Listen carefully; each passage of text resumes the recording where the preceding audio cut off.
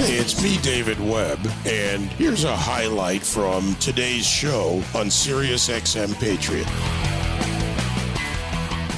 How many of you know what the FOMC meeting is? The FOMC meeting is the meeting of the Federal Reserve's Board of Governors. It's a big meeting because it comes right down to your kitchen table, right to your credit card rates, loan rates, housing. You want to buy a new car? Affects your 401k, your various retirement plans, maybe that ability to save some money for your kids with a 529 rather, whatever it is. The average American is paying the price for the Biden economy. And while no president has full and absolute control of the economy, the effect of the administration's policies result in both actions and reactions by the markets, the market movers, by manufacturers, by global suppliers, by just about every aspect of our economy, and again, right down to your kitchen table. Your average 401k has gone down somewhere around $34,000 this year. Core inflation at its highest point in 40 years. And yet President Biden tells us the economy is strong as hell and he's concerned about other economies while pretending or ignorant of the fact that our economy is not an island, but rather part of a global economy. What will Congress do? What can Congress do, if anything, to address the policy decisions and actions of this administration? Separation of the three branches of government is important, but can Congress do something? Representative Andy Biggs from Arizona's 5th District joins me now. That's the question, Andy. What can you and your fellow Republicans do if given the majorities in Congress? Well, David, what we're going to have to do is, first of all, we can take down the inflation or cost increase by about 40% by just unleashing America's own energy competency. I mean, we've got reserves, the best, the most in the world, cleanest oil and gas. If we start unleashing that, you will see within just a few months' time a reduction in the price pressure by 40% because everything depends on oil and gas in this economy. Not just people think just your cars. It isn't just your cars. It's petrochemical products that are in virtually everything. So that's one way to deal with that at the start. The second thing is... Well, if I may, Representative Biggs, my question then for the audience, and they asked this question, is how, if given the House, could you do that? What are the tools at your disposal? And should the Democrats maintain a margin, but still a majority, a slim margin in the Senate, even more difficult? So how? Well, so here's the leverage points, David, and that's a great question. The leverage points are, number one, there will be probably 5 what we call must-pass pieces of legislation, and it will take leadership, and you're right, it will take leadership on the part of the Republican Party in the House to do this. But they're going to have to say, look, the president needs a budget. We're not going to give him that budget unless he includes policies that reduce inflation, secure our border, and so I can give you a list of a whole bunch of things, but at that point, if we say those are going into the spending bill, the budget bill, then it's up to Joe Biden, and if he vetoes that bill, it shuts down the government. But you have to have the courage to do that. That's a leverage point. You have the farm bill's a leverage point. The NDAA is a leverage point, and there will certainly be. You're going to have a debt limit. They're going to try to increase the debt limit again. So they're going to want all – when I say they, I mean the Biden administration is going to want all those bills. And you use the leverage points on those bills. That's step one. The other leverage points, you got several other leverage points.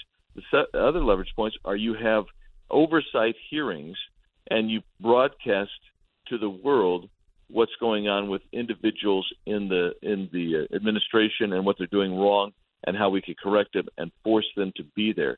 Third thing is you reintroduce the Holman Rule. The Holman Rule allows us to reduce the pay of specific bureaucrats who are failing to enforce the law. I think of Secretary Mayorkas. I think he's a number 4 piece, but I'm using him as an example. You would say you're not going to get paid anymore. You're not going to get benefits anymore unless you enforce our law. And that leads us to number 4, and that's what I call constitution discipline. And that would be an impeachment hearing for some people like a Mayorkas, like a Merrick Garland.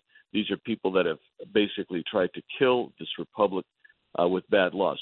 So those are 4 leverage points right there that the Republicans could use to try to attack everything from the energy policy to border security to other inflationary measures that this administration has done. Then never forget, we have to reduce spending. And the House has the constitutional authority to the purse strings. And so that means you start reducing spending, and that'll impact inflation as well. So let's take us next step, a step further, rather. My guest, Representative Andy Biggs. The rule change that began in 1975 in the House. This changed and gave the Speaker, whoever the Speaker happens to be, much more power. It also removed from the committees. Committee hearings dropped precipitously and have stayed low since then compared to where they were. Bills were put together in these gigantic behemoths even more so, and that took us away from regular order, which would return power, or at least more power, maybe it's power sharing, to the relevant committees. You're talking about committee leverage, essentially, in your comments. To help that, it would require that the leadership of the Republican Party make a change, which the Speaker's office could do, to make sure that we get back to a regular order within the House, therefore giving you and the other committees, House Ways and Means, House Finance, Judiciary, and others, the ability to actually review and have some influence on legislation. Yeah, and you're exactly right. And that's why the House Freedom Caucus has put together a whole new set of rules, a rules package. And we have moved and requested that this leadership, that the current makeup in the House, since I'm just the Republican side, would actually allow us to vote on that rules package before we vote on leadership for the Republicans. Why is that important? Because you got to know, are we electing leaders that would democratize and support the democratizing and reinstitutional things like you're talking about, giving the committees authority and moving to like the regular order on the budget and those types of things, because that's in our budget and our rules package. We want to know if anybody who's running for leadership in the Republican conference wants to adopt those rules. And so it's important that we do that beforehand. But right now, this current leadership is not. They've used procedural maneuvers to prevent us from getting a vote on whether we should even consider the rules before voting. In other words, it's a procedural deal, and they're stopping that. And they've used procedures to prevent us from actually voting to hear the rules package before we vote on leaders. And I think that says a lot, and it ain't good about where this leadership or proposed leadership team's going. And that's actually one of my major concerns. You know, I often use the term the butterfly effect, but in this case, this is more than a butterfly. That change would separate the power that's been consolidated.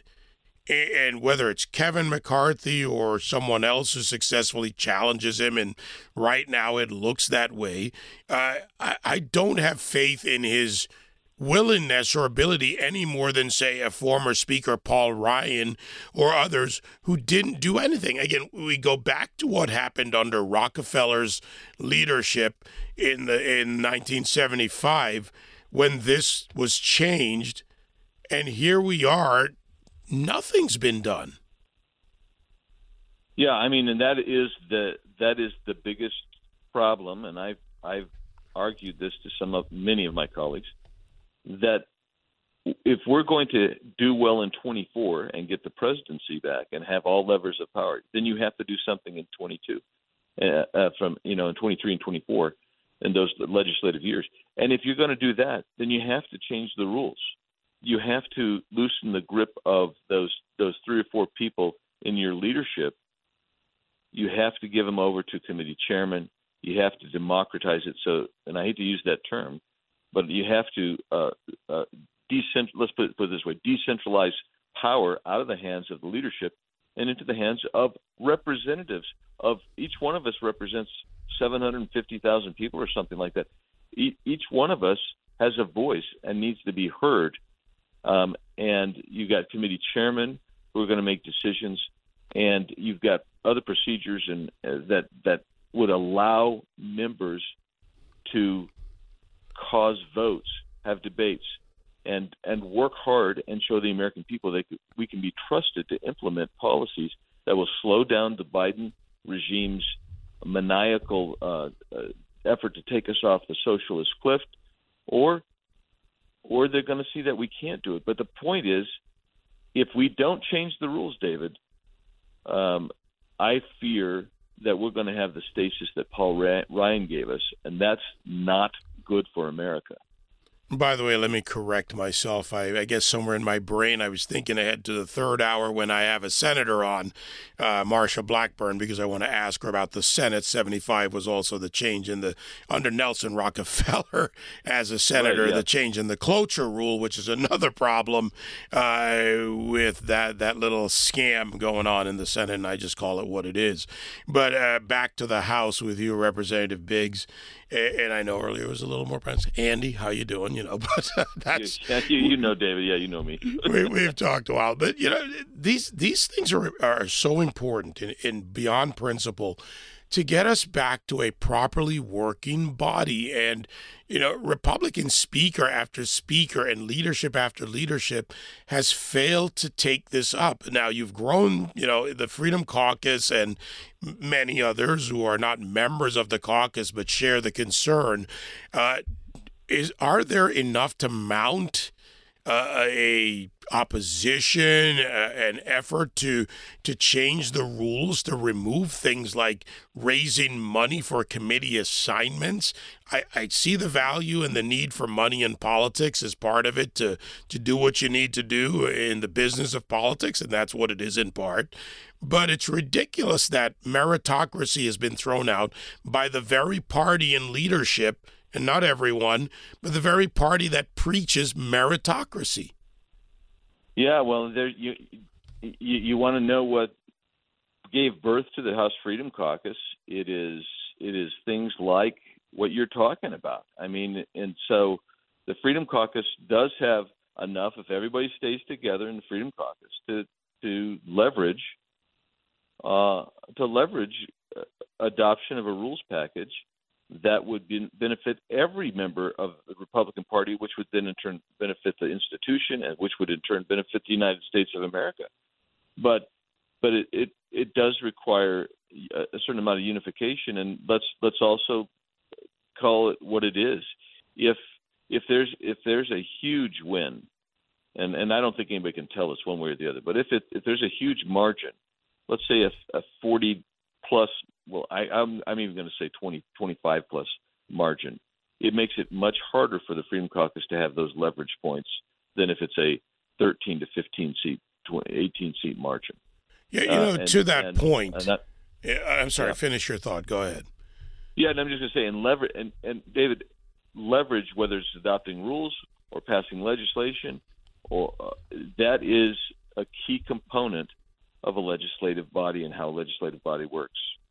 There's another point here that I'd like to ask you about, and that is the obvious number of votes needed to seat a speaker, 218.